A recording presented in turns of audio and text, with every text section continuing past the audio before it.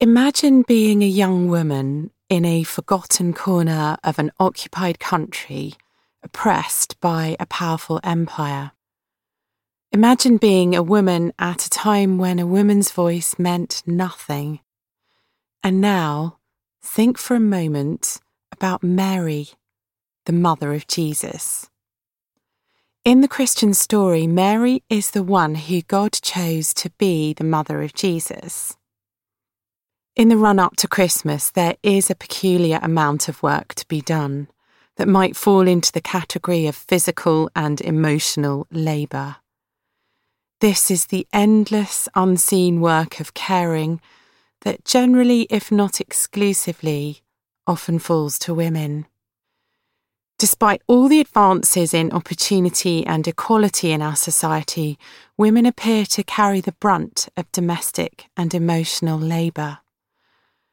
At Christmas time, it would be all too easy to exhaust ourselves further after the work, turmoil, trauma, and anxiety of the year that has just passed. Centering a woman's perspective at Christmas is about far more than empathising with the eye-watering feats of planning that go into pulling off seasonal festivities. Paying heed to a woman's viewpoint is necessary if we are going to truly celebrate Christmas, because the central character of the Christmas story, other than the baby Jesus, is a woman named Mary.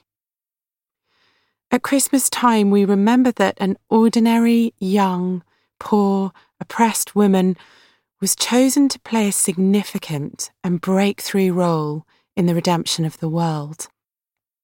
Evil would be crushed and defeated through her seed.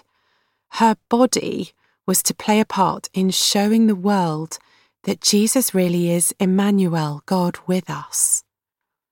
Her theological insights and reactions are recorded for us in the New Testament.